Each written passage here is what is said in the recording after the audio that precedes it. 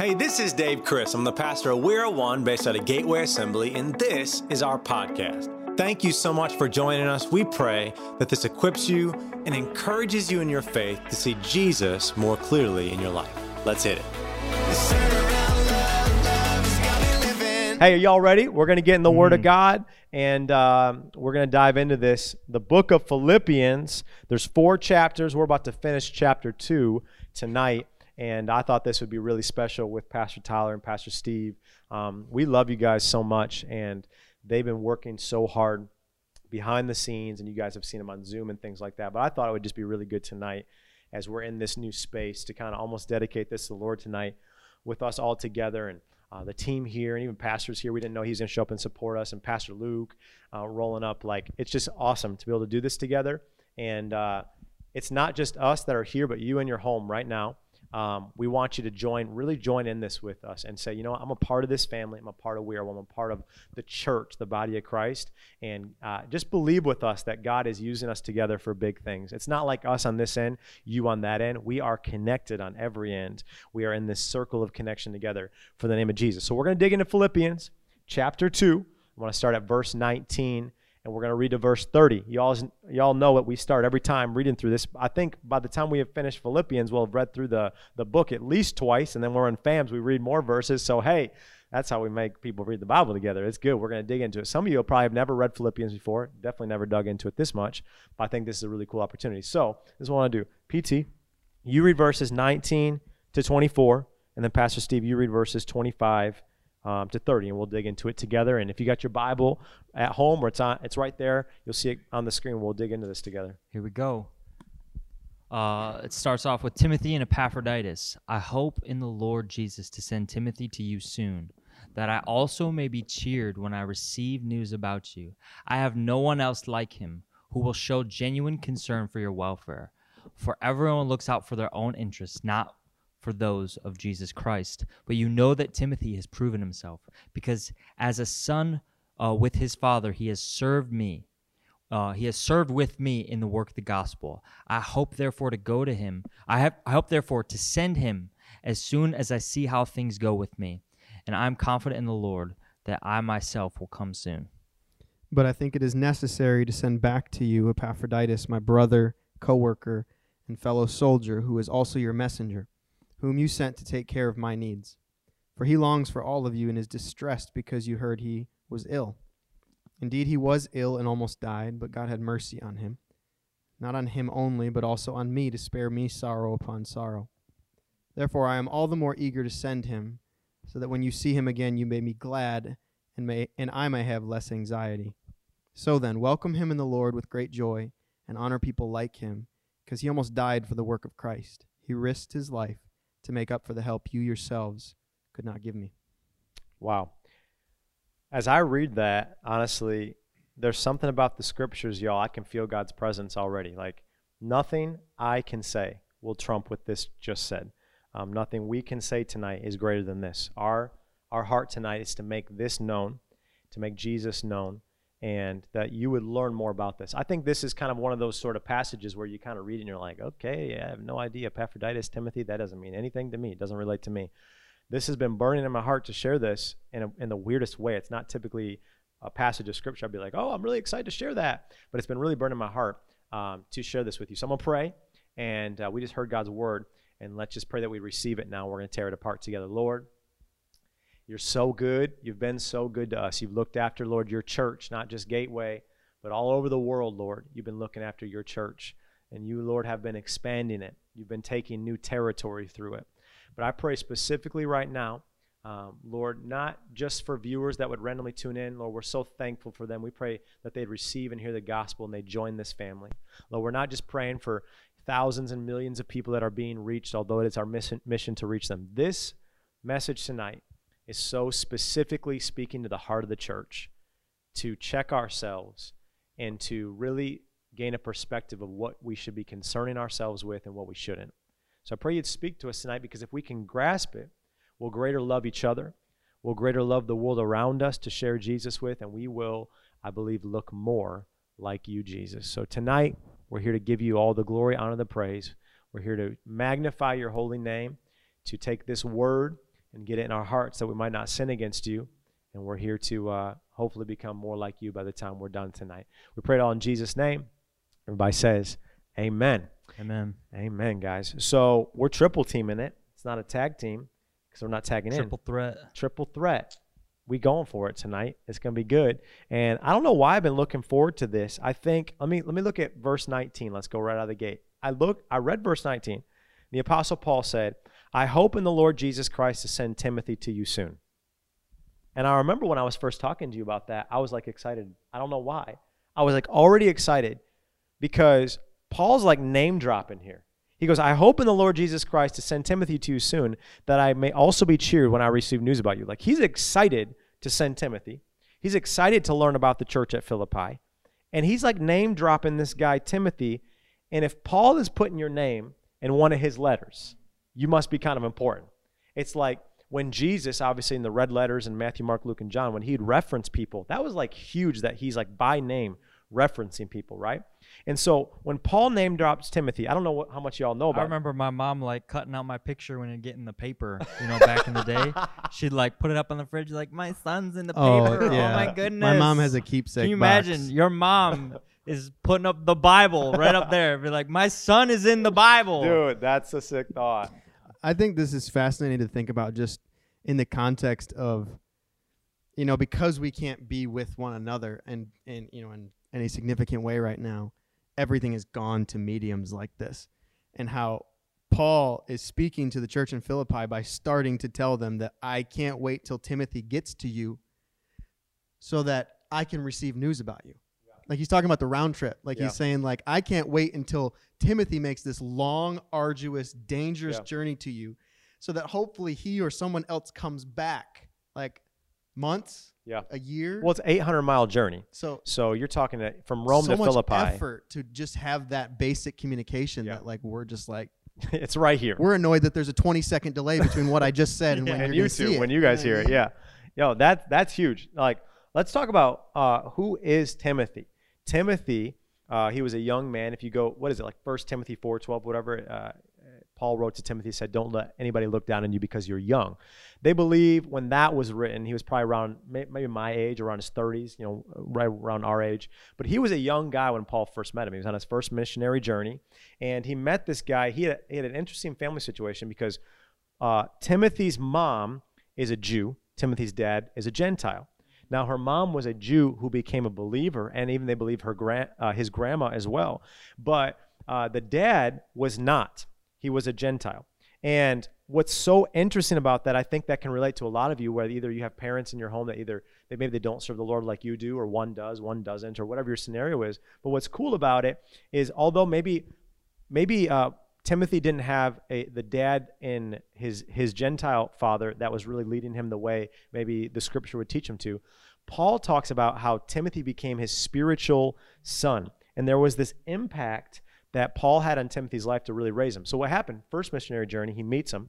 Timothy gets plugged into the local church. He gets raised up just like we are, the local church here. He gets trained up. On the second missionary journey, Paul's like, hey, Timothy, you should come with me now. You're going to be my spiritual son. You even see, we're going to skip ahead. We'll come back. But in verse 22 of Philippians, Paul says, because as a son with his father, he gives this reference, he has served me in the work of the gospel. This is coming from when he wrote to him in 1st and 2nd Timothy. If you look at, like, say, 1 Timothy 1:2, Paul writes this letter to Timothy, and he says, to Timothy, my true son in the faith. That's like the heading, who he's writing to. So you see there's this like deep connection between them. Why? Why is he putting Timothy's name in Philippians? Why does he write to Timothy? Why on a second missionary journey does he pick him up? Because this guy, heart and soul, like-minded, was saying, I am going to follow you in sharing the gospel. There was this connection between them where maybe with his Gentile father, he didn't have that sort of connection. But with Paul, it became a spiritual father to him, and he was the spiritual son as Timothy. If you want to know like more about their connection, we actually preached a message together because I remember like you were 16 when you started started working kind of under me and learning ministry, and you were 18 when you were an intern. But we've kind of always referenced like you were like a Timothy learning under me as a Paul. And I think we're in a series called Paint Jesus. It's in the link in the description, called Painted by Example. We talked a lot about this connection between Paul in Timothy. So if you want to know more about kind of their backstory, go watch that message to get even more context after this. But look at verse 20 here. We read verse 19. He name drops Timothy. Verse 20, he says, I have no one else like him. Now, we could stop right there and probably preach a whole message on that thought right there. I have no one else like him who will show genuine concern for your well-being. There's a lot of things we can see here because it wasn't just all about Timothy at that point. He cared so much about the church at Philippi, he wanted to send the right person. That'd be like any one of us saying, hey, we care about you guys so much. If you're in need, we want to make sure if we can't be there for some reason, we're sending the right person to get to you because you're the church, man. Like, we are the church together. We care about each other so much. So when he says this phrase, I have no one else like you, he's like, Timothy is special. Like, it's not that he just gets me. He gets Jesus. Like, they shared this love for Jesus and this love for the church. Like, he's like, I don't know anybody else it's so in tune with the way I am, like Timothy is. Timothy, we say this a lot when we're with the leaders or our interns. We say, what do we say? They're an extension of us. We're an extension of pastor. They're an extension of Gateway, an extension of Jesus. And we use the phrase a lot that it's nothing to boast in us because, we're nobodies, in the grand scheme of who Jesus is. But we know God has raised us up to be leaders and to help pastor the church. And so when we raise up, say, leaders, interns, ones like that, we're saying, hey, you're an extension of what we're doing. You're helping us further this. This is what Paul is saying about Timothy. He's saying he's an extension of me. Like he's going to be able to go to you and I can't. He's going to reach beyond. And I think this is huge for us to understand because Paul was setting up Timothy as like a perfect example. If you're a follower of Jesus Christ, he's like a perfect example of what it really looks like to follow after Jesus and to love the church and to lead others to Jesus. But he wasn't, when he says that there's no one like him, that's a really important phrase. He goes, there is no one else like him. He wasn't saying like, man, he's one of a kind. He wasn't like, man, he's a special dude. It was bigger than that. It was a lot deeper. He was speaking to the generation at that time. And he was saying, when I say that there's no one else like him, I literally mean there's no one else like him that will step up to the plate. There's no one else that really gets it and that will go after it. There's no one else that I could really trust to send to you right now that just is so linked with me. There's no one else. And I guess for me, as I look at our culture, I look at this generation, what does it say in what book does it? It say that God said in the Old Testament, I looked for someone to stand in the gap and there was no one. The Apostle Paul here is talking about Timothy. He says, there's no one else I'd send you but Timothy. It's literally him. And I look at our generation, and I don't say this to hate on you guys. I want to just put this out in the open so we can have a conversation about it. But there's a real lack of drive. There's a lack of heart, passion, and maybe even they have those things, but there's a lack of sacrifice to really see it happen. Yeah. Like when Paul name drops Timothy here, he's not doing that just randomly. That's a big deal he's saying his name because he had those things. He was willing to sacrifice to really see the gospel go forward. Yeah, we see what's interesting is we see, like we said, it's the accolades it takes to be in the Bible. Like your name is in the Bible, and it's not like in a bad sense. Like you aren't Nebuchadnezzar, or you aren't this bad guy, yeah, or you're Gideon or anything like that. Like you are commended in the Bible, and then it just leaves it at that. Like you're honored in the Bible, and so we see this honor that happens. But what we don't see is the sacrifice that it took for Timothy to not necessarily rise to this level, but to be this type of person. And I think, especially in this generation, we believe in this generation so much. We did a whole series called Z, the Now Generation, talking about how not only does it live now, but sometimes it's for just now. Sometimes they live in this moment, this little bubble. And sacrifice, the definition of sacrifice is understanding what is to come and to sacrifice what is now in order to make sure what is to come is better. That's good. In order to make sure the future is the best it can be. Maybe I can hold off on this right now, sacrifice this right now, so that in the future it can be better. Yeah. And I think that is something that is genuinely lacking in our. It's a genuine lacking in our conversations. It's lacking in our relationships. It's lacking in our friendships. And it's lacking in a lot of things. It's lacking in a lot of a personal sense, especially for people who are trying to figure out what they're supposed to do. Like my encouragement would be to you is just like, it starts with just sacrifice. It starts with that. You might not know exactly your path. We're all trying to figure out where we're supposed to go. But I guarantee you, if you're willing to sacrifice, like Timothy, you will be put into places that you didn't expect. I guarantee you Timothy didn't wake up and be like, yo, I'm about to serve Paul. And I guarantee you, when him and Paul were doing their thing, they had no clue that thousands of years later, we would be reading about them, and we'd be having, they didn't know what live stream was. Yeah. They would have no clue what we're doing, but God, because of the sacrifice, he will then expand what they have done. And that's what's super cool. You look at, if you were to look at in the 30s and even before and after the world wars happening and all these things, these are people that sacrificed. We don't talk about this probably enough or think about it, but they sacrificed so we could be here today, have freedom, and have this future.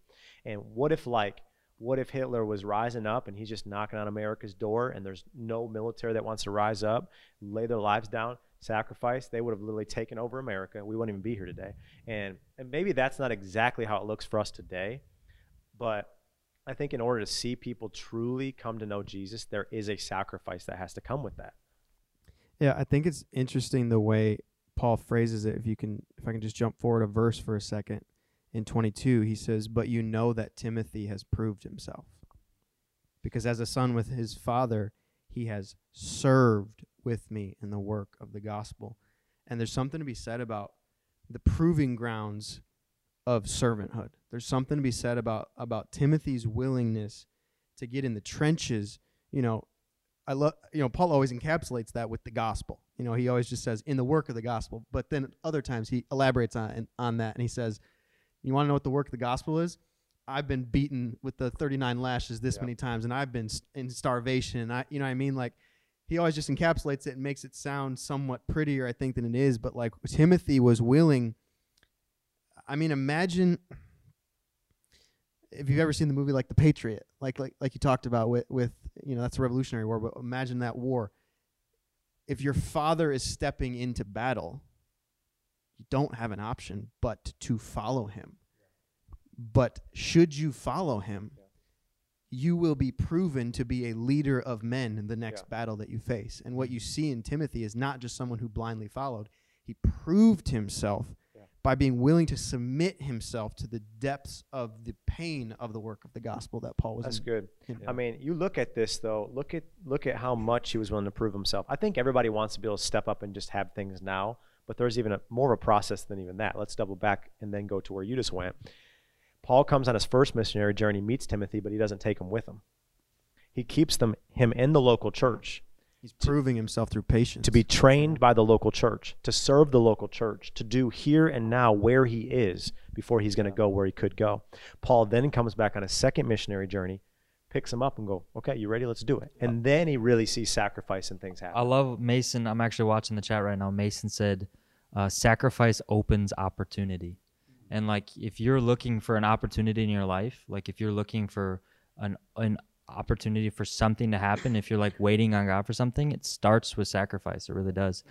Timothy had all these opportunities and he found himself traveling the world. And back then, traveling the world wasn't as easy as it is now. Well, not right now. Flights tickets now are probably cheap, closer to how man. it is now. Yeah. But it wasn't simple. To travel the world, he traveled the known world. Doing the work of the gospel, as awful and as hard as it probably was, his life was so much bigger than he would have ever thought. His opportunity expanded so much to be able to reach so many different people because he was willing to sacrifice. You referenced too, you said, let's say with Timothy, he would have never known thousands of years later we're talking about him. He did that for the sake of Christ, to follow Paul as he knew God had called him to, for there and now. Knowing that it would pay for Christians now. He might not have known exactly now. He probably didn't know we'd be online and all these things, but he did that then, his now, for the next, our now. And I really look at even this idea of our culture wants to be influencers. They want to have followings. Even in the church world, big ministries. And Timothy, he wasn't caught up in any of that. In Scripture, it says he was concerned for the church. That's all he cared about. He was concerned for the local church he grew up in. He was concerned for the church at Philippi. He was concerned for the church. Like, Apostle Paul here says, I have no one else like him. What defined Timothy? You read verse 22. Let's add verse 21 with it. What defined Timothy to make him so unique based upon what we're talking about? Verse 21, 22. For everyone looks out for their own interests. You see this? He ain't playing. He goes, everyone. Mm-hmm. Everybody. Not just like some people. He says, everyone looks out for their own interests, not those of Jesus. But you know that Timothy has proved himself. Maybe at one point he's saying Timothy looked out for his own interests, but hey, he's going through training ground now. He's grown up in the local church. He's sacrificed. He's been on the journeys with me. He has proved himself because as a son with his father has served with me in the work of the gospel. Verse 21, 22, what are we talking about here? The interests of Jesus. What are we talking about? We're talking about the heart of Jesus. That's really what we're saying. Mm-hmm. Timothy, he knew, he walked with the heart of Jesus. Verse 22 now, proving himself, training ground. What is that? That is the hands of Jesus. Timothy possessed the heart of Jesus and the hands of Jesus, and that's why Paul's saying there's no one else like him. Verse 21 really kind of piques my interest here, though. Everyone looks out for their own interests, not those of Christ, not those of Jesus. What does that mean? What does it mean, the interests of Jesus? What does that look like? You guys have any thoughts on that? I think ultimately the interest of Jesus is always going to be the interest of someone else. Be that the interest of the Father, or be that another person that he would meet and have compassion on them. The interests of Jesus always look like the laying of aside of your own interests. Like, by definition, yeah. If you look at every other religion, every other worldview, it's defined by its essentially its increase of self. You know, Christianity was defined by a leader giving everything of themselves and requiring nothing of anyone else except what I have done myself. Meaning, I'm not gonna demand anything of you that I wouldn't go do myself. And I think the interests of Jesus always look like that, being willing to lead into those treacherous places, in those painful places first, so that others would follow. Because Paul did that. That's the only reason Timothy was willing to embark on the work of the gospel, is because Paul showed that picture of what that looked like. And I think I don't want to be a part of I don't want our generation, millennials and Gen Z, I don't want our generations to be characterized by an unwillingness to prove ourselves. I think sometimes there can be this mindset of, well, I shouldn't have to prove myself to you. Like, I know. Like, there's this, like, pride in us a lot of times of, like, well, I shouldn't have to prove. Like, you should. I should, if I expect anyone to follow me, if I expect to be a person of influence, I should be willing to first go to those painful places myself, to navigate those things and be, not even know exactly what the heck I'm doing and have to figure it out as I go, so that people can walk in the footsteps of that. I think sometimes we're unwilling to do that, and we have this arrogance that, like, I should be given influence without having to prove myself, and I don't think that Jesus ever did that. Yeah. I mean, you look at Jesus himself. He basically said that. He said, if you clothe someone and if you give them food, you're clothing me and you're giving me food. So those are his interests. And you see Jesus all the time. All the time, Jesus is constantly throwing back the glory off of him and back to the Father. He says, it's not me, it's the Father. I'm doing this for the Father, the Father's will. He would go and he'd pray, and he would get in tune with what the Father said. So he's constantly, Jesus is God. Like, he is God. But he's walking and he's constantly giving it back to the other part of himself. He's giving it back to the Father. And constantly we see that Jesus is constantly taking his interests, and he's applying it through other people, and he's applying it through the work of the Father. And it's the selflessness that I think is really important to see. And exactly what you said, like, he literally said it himself, like, his interests are not my own interests. Like, my own interest is to keep the clothes for myself and the food for myself. Yeah. It's, more Quarantine has proven that. Yeah. Yes. Literally, quarantine has proven that people are about their own interests. The toilet paper is gone. Groceries are gone. Sid just told me today, hilariously enough, she's been trying. When I think it was her and Kay were talking, Pastor Luke, and talking about trying to get flour and stuff, and the girls want to make bread and all that. And every store is out of flour. Can't get flour anywhere. Well, Mom texts Sid today and goes, "Hey, was looking down in Dad, our pastor, in the kitchen. He's got 3 things of flour down there. His face. I wish y'all could pan over. Homeboy always has like and he's not even the hoarder. No, he's he not. just happened to have. He just buys things in like Sam's Club bulk every time he buys anything. Oh man, That's funny. I think quarantine have proven a lot of people are about their own interests, and the Apostle Paul here is saying there's no one like Timothy because he's about Jesus' interests, the heart of Jesus, and he wants to be the hands of Jesus. He's willing to prove it. He's willing to really get his hands dirty and prove it, and that's why the Apostle Paul continues in verse 23. He said, "Because of all that, I hope, therefore, to send him as soon as I see how things go with me." We're going to talk about that. "And I am confident in the Lord that I myself will come soon." I love both parts of here, verse 23 and 24, because it hits me first. I actually, in my mind, for some reason, when I read it, I skipped to verse 24, because Paul's just still excited to see everybody. He's confident and he's hopeful. He's like, I know like this ain't looking good. I'm on trial right now. I know like I'm under house arrest, but I'm still excited to see y'all. I still believe I'm going to come see you again. I think some people during this quarantine, suicide rates and so many things have risen, and it's been tough on a lot of people. But listen, even in the midst of all the hardship that maybe has taken place in quarantine, all the isolation, all of what people would call separation, I still believe that we are separate but not separated. I still believe we're going to be together soon. I still know that God has great things that are going to happen through our church. We've seen great things during this quarantine happen, much less how much when we get back together. Like I'm imagining here's off topic for a second. We've been talking about like June 12th coming up here real soon is like our We Are One's 9th birthday. And we've been talking about throwing like a birthday party. Even it has to be like a drive-in birthday party. How that is going to be bonkers. People honking horns at each other, people hanging out windows. Now we're going to stay like social distancing. We're going to respect the laws and everything going on. But listen, it's going to be like bonkers when we get back together. And that's like the hope I have. And the Apostle Paul's like, I'm still hopeful. But this is what I can't figure out. Like I get that. But what I can't figure out is here's Paul on trial, possibly facing death, who knows, life or death, under house arrest. He's chained to a guard. And the scripture is saying here, it's worded, I'm going to see how things go with me, yet it starts off, I'm excited, I'm hopeful, I'm ready to send Timothy. What I don't get, in the midst of him facing his hardest trial, all that he's focused on still is the church at Philippi. All that he cares about is sending Timothy. Even though Timothy's there to possibly help him, he wants to send Timothy to help the church. And I think this is the interest of Jesus. I think this is where we lack, because Paul wants to send Timothy to help the church even though he's going through his hardest times.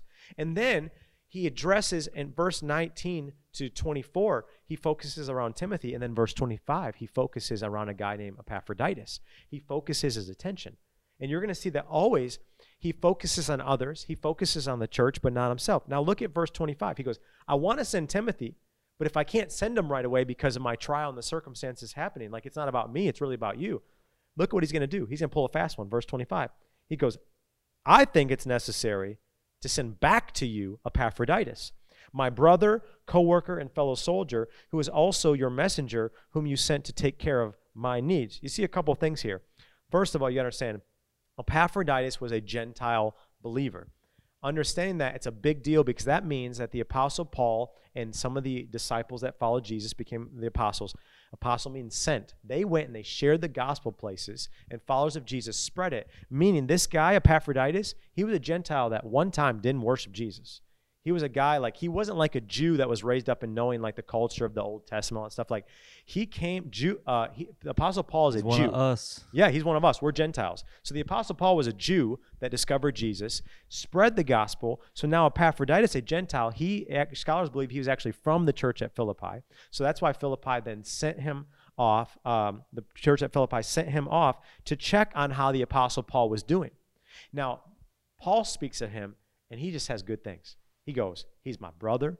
Now, that was like brother from another mother. They weren't actually brothers. He's my brother. He's my co-worker, meaning he's like worked hard to share the gospel. And he even uses the phrase fellow soldier. What is he saying here? He's saying, man, he's fighting for the cause of Christ. He's doing everything he can. He gets the vision. He's living out the gospel. And what's cool about it is it's not just Paul that loves and trusts Epaphroditus, but the church at Philippi also did. They knew Paul was going through such hardship that they sent Epaphroditus to Paul to go help him. And I just think this is a cool thought.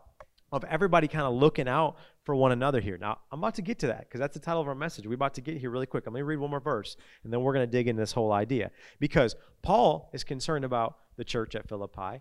They're concerned about Paul sending Epaphroditus. Epaphroditus, that's an 800-mile journey. He's like a beach ball at a Nickelback concert. He's like a ping pong ball back and forth, at a Asian championship ping pong tournament or something. You know what I mean? Like Epaphroditus, because everybody is concerned about one another. So look at verse 26 here. This is what it's saying about Epaphroditus. It's saying that he longs for you and is distressed because you heard he was ill. So the church finds out that Epaphroditus is super sick. You're going to read in the next verse here in a second. It says to the point where he was almost going to die. They find out he's super sick. And all that they're concerned about is, hey, Epaphroditus is sick. How is he doing? Is he doing well? This is what I find funny, is the Philippians are concerned about how Epaphroditus is doing.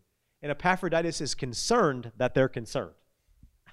It's kind of a little over the top here. You know what I'm saying? Literally, they're concerned about him, but what he's concerned about is that they're concerned about him. And I just find that interesting because it sounds a little over the top, but this is what we're calling tonight the circle of concern. Follow me here. We're going to break this down. You could do this with Paul, Timothy, Jesus, his followers, hopefully even us. Mm-hmm. But look how this breaks down here. I'm going to take it just from this angle.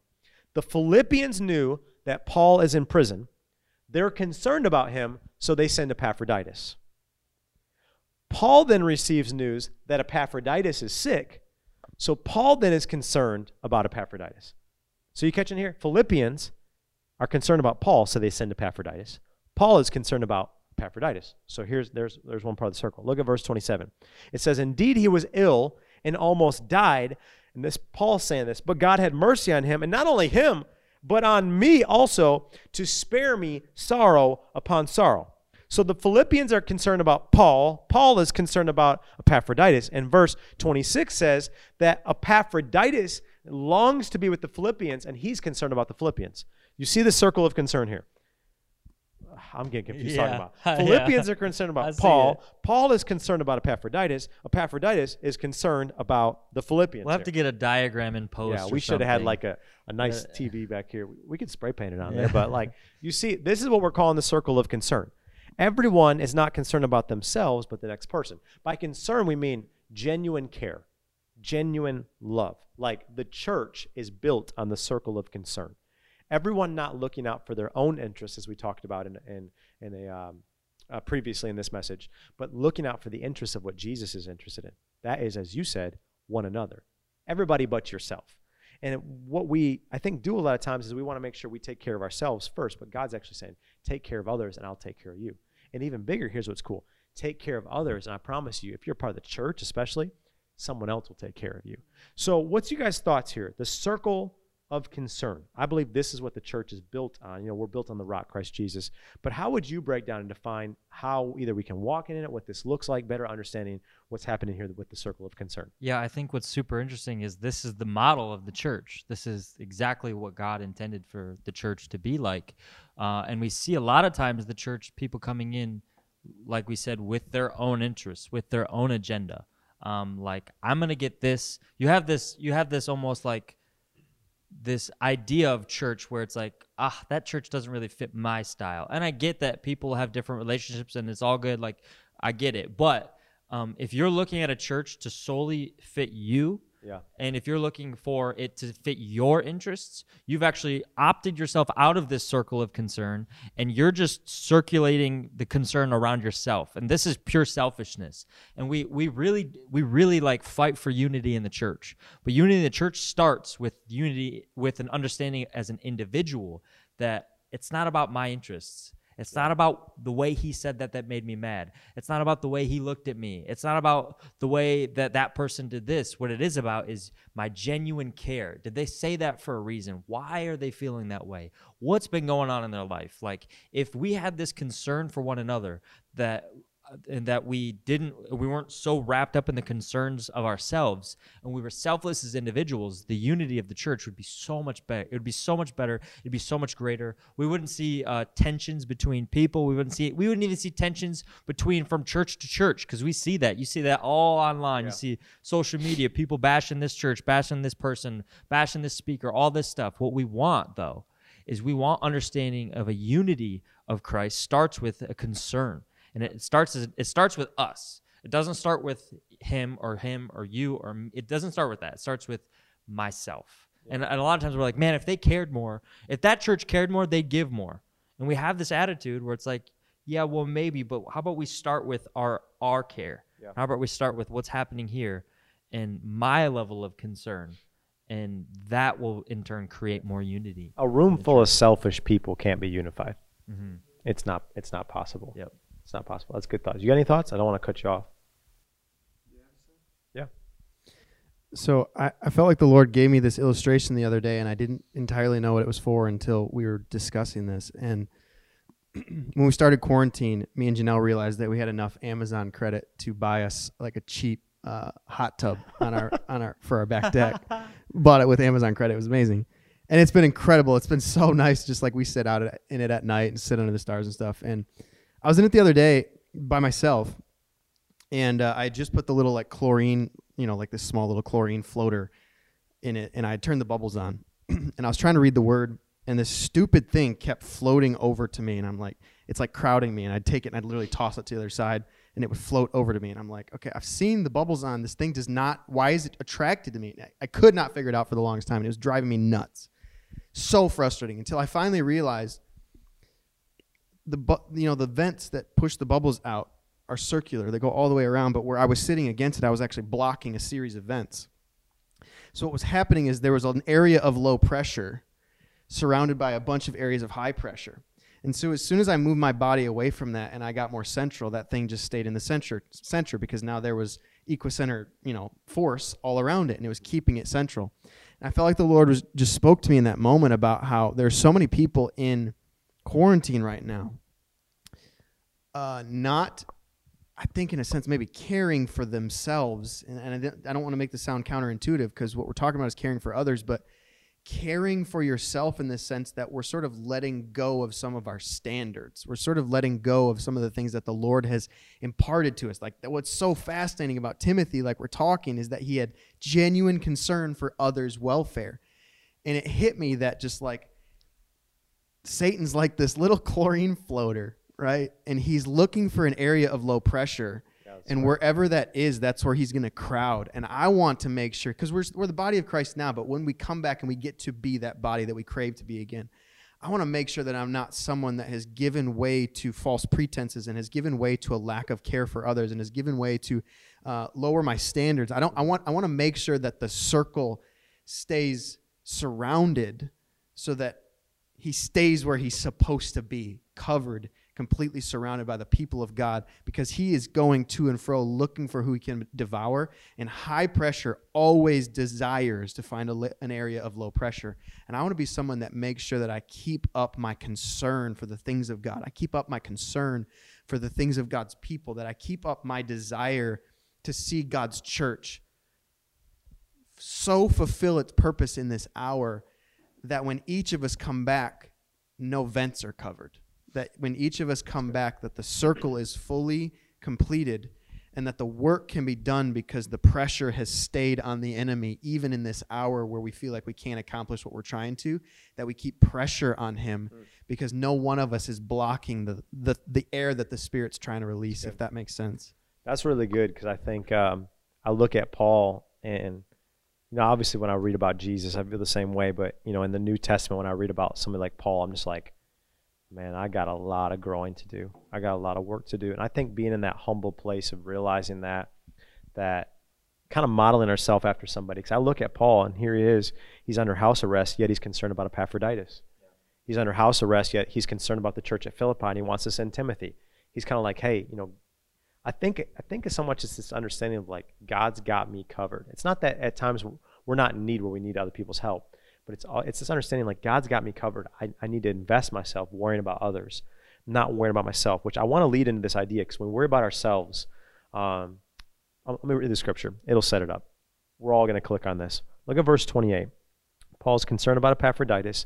Verse 28, he says, "Therefore, I'm all the more eager to send him, so that when you see him, you may be glad." And look at, he says, "I may have less anxiety." Anxiety. There's the word. We're going to get there. But he's like anxious about the fact that Epaphroditus is sick, and he just wants to make sure he's going to be well, he's going to get there, and that the church is going to be well. I think everybody listening right here, as soon as we say anxiety, it's like, yep, me, I relate. It's like everybody's connecting to this word anxiety. But this is where it gets confusing for me. Now, I ain't searching different books. Same book, the book of Philippians. Check this. Chapter 2, we just read, verse 28. "So I may have less anxiety." Let's go to chapter 4. We're going to get there in a little bit, but let's skip ahead. Verse 6. "Do not be anxious about anything." Okay, make your mind up here, Paul. Which one? He says that he wants to have less anxiety, but then in chapter 4, verse 6, he tells us not to have anxiety. What does he mean by this? Now, I want to have us break this down, because these are two very different things. When he references anxiety in chapter 2, it was not about himself. It was directed about somebody else. It was genuine concern. He was like really worried about somebody. He was praying for them. He wanted to make sure they'd be okay. But in chapter 4, when he references an anxiousness, he's referencing something internal. Now, bringing these two, I know in both of you, I've had conversations about anxiety, and I know we've all struggled with it in some way, but bringing these two verses into the light here, I think, and if you guys can elaborate with me, I think what this shows me, chapter 2, is when he uses anxiety, it's so much this thing about a concern for others. But in chapter 4, really what he's talking about is selfishness. I guess when you referenced earlier about this like kind of unity, how basically selfishness and unity can't exist together. When he talks about anxiety here in chapter 4, what he's really referencing is this self-centeredness. Would you guys agree with this thought? And again, tell me if I'm wrong, because I don't want to just put this out there. But would you agree that this internal anxiety, it's selfish, it's self-centered, and that's truly what makes it wrong, versus what Paul references in chapter 2? I mean, absolutely. It's terrible. It's easy to write it off, and it's easy to make you feel sorry for yourself because you have it, because you maybe deal with it or something like that. And it's not something that we take lightly. It's not something that we like laugh or joke about. But what it is, it's really it's something serious. But it's definitely not something of God. Like that's clear. God never wants you to be worried about something else and only drive it back towards your own heart. I mean, he says himself, like, the heart is deceitful above all things. He wants you to take your cares. It says, cast your cares upon the Lord. Take your concerns, take your maybe personal things, maybe not things with other people, and cast it upon him. Driving them inward will only pile it up. It'll only start to pile up until it can't pile up anymore. And I want to scoot back to a thought that we were just talking about with Timothy. Something that Timothy did because of his concern for other people, because of his concern for the church. What it did was it got him farther in life. It got him into bigger and better opportunities in life because he was now concerned with other people. And what's cool about the church is that when I'm concerned about you and you two combined are more powerful than me on my own. And as a church, when I'm concerned about my church as a whole, I now have not only the power of myself and the Lord, but now I have the power of myself, the Lord, and the church backing me up. But the more I drive things inward and the more anxiety drives you inward and begins to collapse you, you start to lose the power that you have with other people because it begins to feed in isolation. Yep. It begins to feed a self-pity mentality.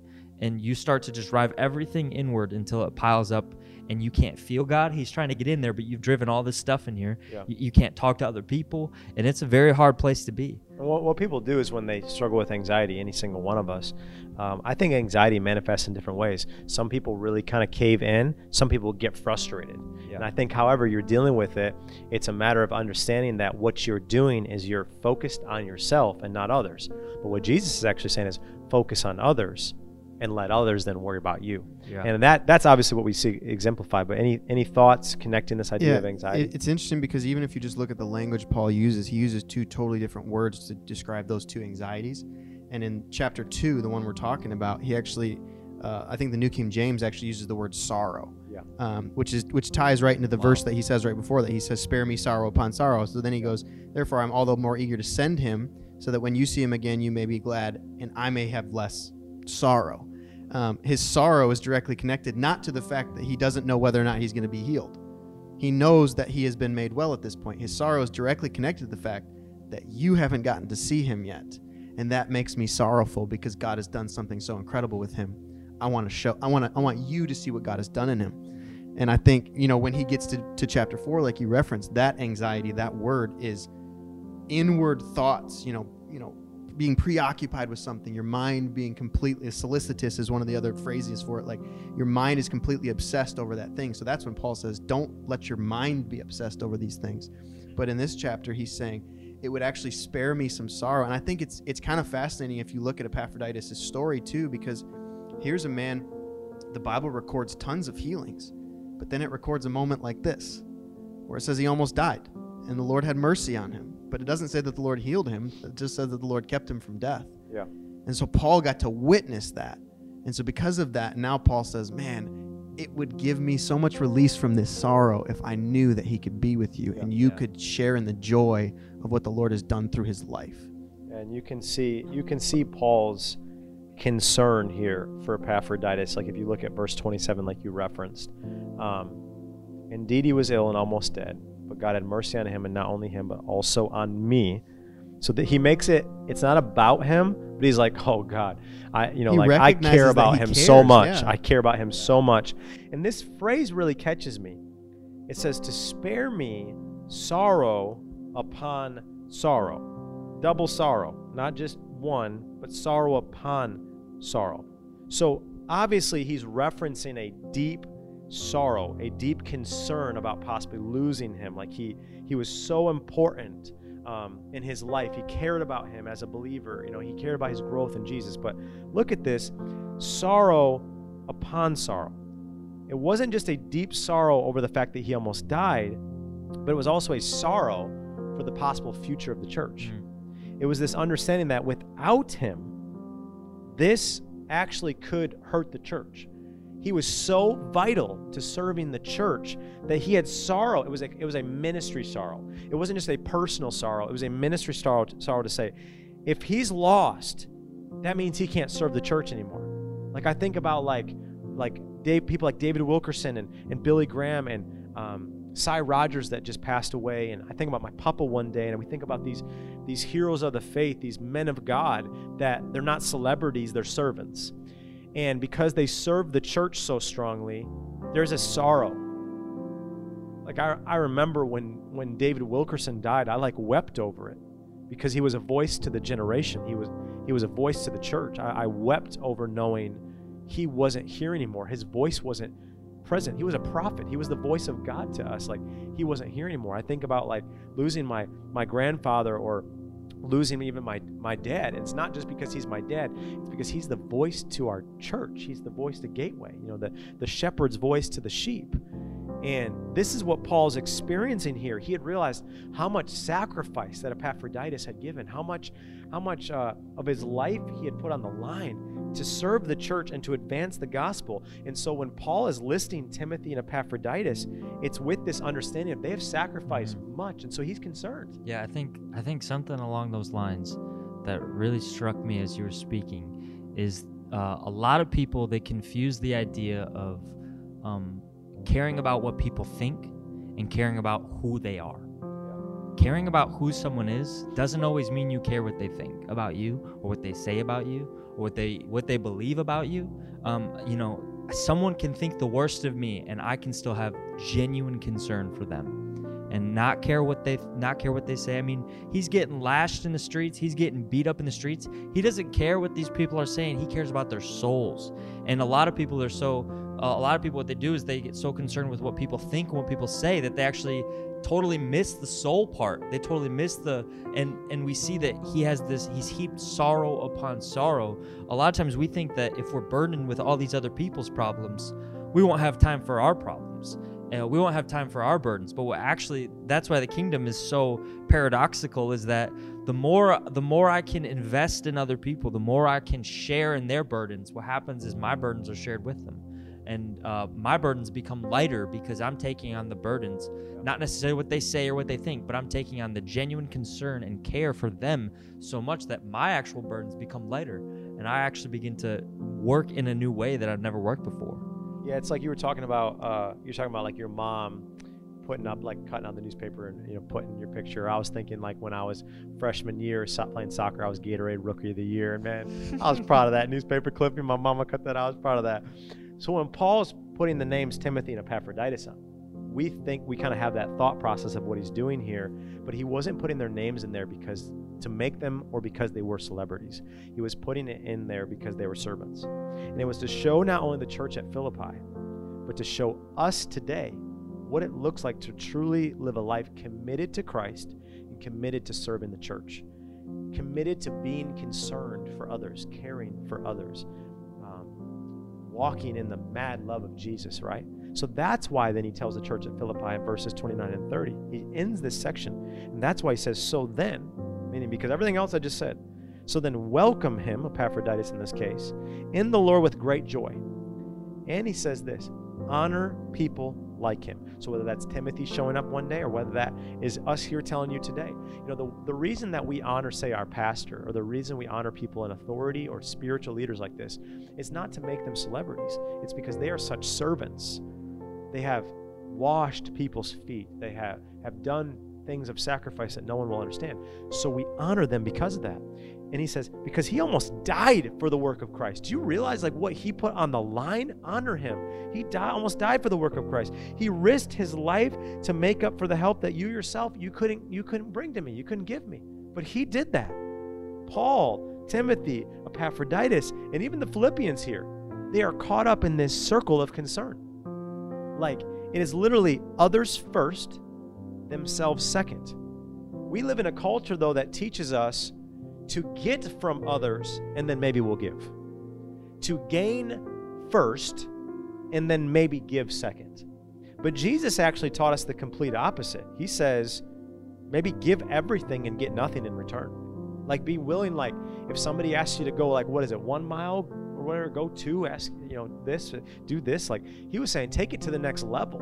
Even to the point he said, if somebody slaps you in the face, turn the other cheek and get slapped again. He never says, well, if you give and then you're going to get this. And he says, be willing to give everything and possibly get nothing in return. See, the beauty, though, of being a part of the church is understanding, though, that as you care for others, I promise you, there are people that love you. Even right now in the chat, I can guarantee you've been encouraging each other in the chat, and you've been there encouraging, maybe people that are going through hard times, or just the fact that we're all isolated and still just giving love to one another. I promise you, as you will be willing to invest into others, you will be invested into. Like Jesus says, be willing to do it and get nothing in return. But the beauty of the church is understanding that as we're concerned for others, God will take care of us. Ultimately, what's happening here is it's this idea in the world that if I receive, then maybe I'll release. If I get, then maybe I'll give. But Jesus is actually saying, listen, you don't need to get anything else from anybody else. I've already given you everything you need. We've gotten from Jesus everything we need. Salvation, we have the Holy Spirit, we have the anointing of God on our life. We've already received all that we need. So now the next step of action is not to receive anymore, it's to release. It's not to get anymore, it's to give all that we have to people. As you give, you will find yourself receiving. I don't know how else to explain it besides the more you release, the more you'll receive. The more you give, the more you'll get. We're coming up on May 31st with our territory offering. We already have our church in Nicaragua, Gateway Nicaragua. You can follow them on all of our social, and it's an amazing church. These Nicas are awesome. They're amazing people. Like, we can learn so much from them because they know how to release and give and release and give. They ain't like looking to get. They live without much. But we're building a new, when we say church, building down there. Like, it's going to be awesome. We're believing people are going to flock there to grow that village. It's in a village, small village of people right there in Trianon. And I look at what's happening even on May 31st with our territory offering. It's an opportunity for us to give to believe that other people are going to receive Jesus, to give to even our Nicaragua family and Gateway, whatever it is. Whether it's, my neighbor today, she's been amazing. Her, my wife, she's a youth pastor's wife, lives right across the street. She hit up Sid and she's like, hey, you want me to get you Starbucks? You know why? I don't know why I'm about to cry over Starbucks. She goes, I want to get you Starbucks. And she goes, Sid told me it's because of everything that I've done. And I go, what did you do for Cassidy to get you Starbucks? She goes, she's been tuning in to Tea Time on Darling, and she's just so moved by how y'all are pouring into the girls. She's not even connected to that, but she just wanted to bless her. I know it sounds dumb, but she wanted to bless her with Starbucks just because Sid was pouring her life. So here's Sid pouring her life out. She's running around like crazy. Zealand was crying like a fiend today. She's trying to move bags and mulch around and do stuff in the yard and stuff. And it sounds dumb, but look how simple, like how God cares about simple and small things. Had another believer bring Starbucks just to encourage what she was doing and pouring out her life. And I think we have to realize that God, He's watching us at all times. He sees what we're going through. We're not alone, and He knows at just the right time when to bring you Starbucks. I know that's a dumb illustration, but I'm going to use it. God understands the circle of concern because He created Father, Son, Holy Spirit. The Father saw a broken world, sent His one and only Son, Jesus. Jesus walked among us in the world. What did Jesus do? Pointed everything back to the Father, but then He said, when I leave, what am I sending? The Holy Spirit. You see this circle of concern, all connected to one another, caring about one another, caring about serving one another, the need, Jesus, the need of the Father, as you talked about earlier. You see this. So I know we got this old school song called Circle, Circle Up, cause it's gonna last forever. Circle of concern, cause I just think it's so important. I probably was not singing the right key, Pastor Luke. Sorry, I can't hear what key he's singing, or usually y'all know we would have been singing that. But I just think we need to just receive this tonight on two levels. One, some of you need to enter the circle. Some of you need to realize that for God so loved the world that Jesus was sent for you. And God wants to see you circled up here tonight. But two, some of you got to stop, how did you say it? Blocking the vent. Because the circle can't be complete if you're not willing to give forward, release forward. If you're not willing to complete it, we see all these breaks in it. What makes the church powerful, this idea of a circle, is you tell me where the start and end of that is. You know how long I'm called to be with my wife? The start and end of that. We're at this for eternity. And although maybe one day when I get into heaven and I'm kicking my mansion, she has hers, we might pass by and say hi, because to be honest, I'm more caught up in wanting to hang out with Jesus than I am Sydney. But the beauty of this, when it comes to marriage, when it comes to our relationship together here, when it comes to whatever it is, Starbucks, is that we're each playing a part to complete that circle. That there is no beginning and end, but it's just complete, and people are then joined, and more people join in it, and the circle gets bigger, but that the circle of concern keeps going. I just want to let you know we are concerned about your soul. If you're out there, you don't know Jesus, we're concerned about you. We're literally doing this tonight. It's been kind of crazy to get this up and running because we moved everything from my basement to here. We thought it was going to be easier, but it got harder. But the reason we do this is not to put on a show, is not to put on one more night. It's because we're concerned about you. We believe that Jesus cares so much about your soul. And I want to give two opportunities here. One, if you know that your soul is not in right relationship with Jesus Christ, we want to offer the opportunity for you to step into the circle. But two, maybe you're out there and you call yourself in the circle, you call yourself a part of the church, but if you're like us, you're probably looking at Paul, Timothy, Epaphroditus, the Philippians are like, whoa, I got some ways I need to step up. I've been blocking the vent in some ways. I've been cutting up the circle in some ways, and I want to really step into the circle of concern and care about others the way God, I know, has called me to. If that's you on either level, I just want to pray with you, give you an opportunity right now to receive Jesus, and also I want to commission you to release Him. Would you bow your heads and close your eyes with me wherever you are? Respect this moment with me. Jesus, as we know we're in your presence right now, we know that you're working. We know you're moving in every heart. We ask you, Jesus, would you move in this moment? Would you speak into every circumstance, every situation? Would you draw people into you right now? If you want to receive Jesus, wherever you are right now, why don't you just repeat after me and pray this prayer?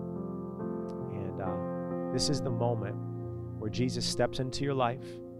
He forgives you of all your sins.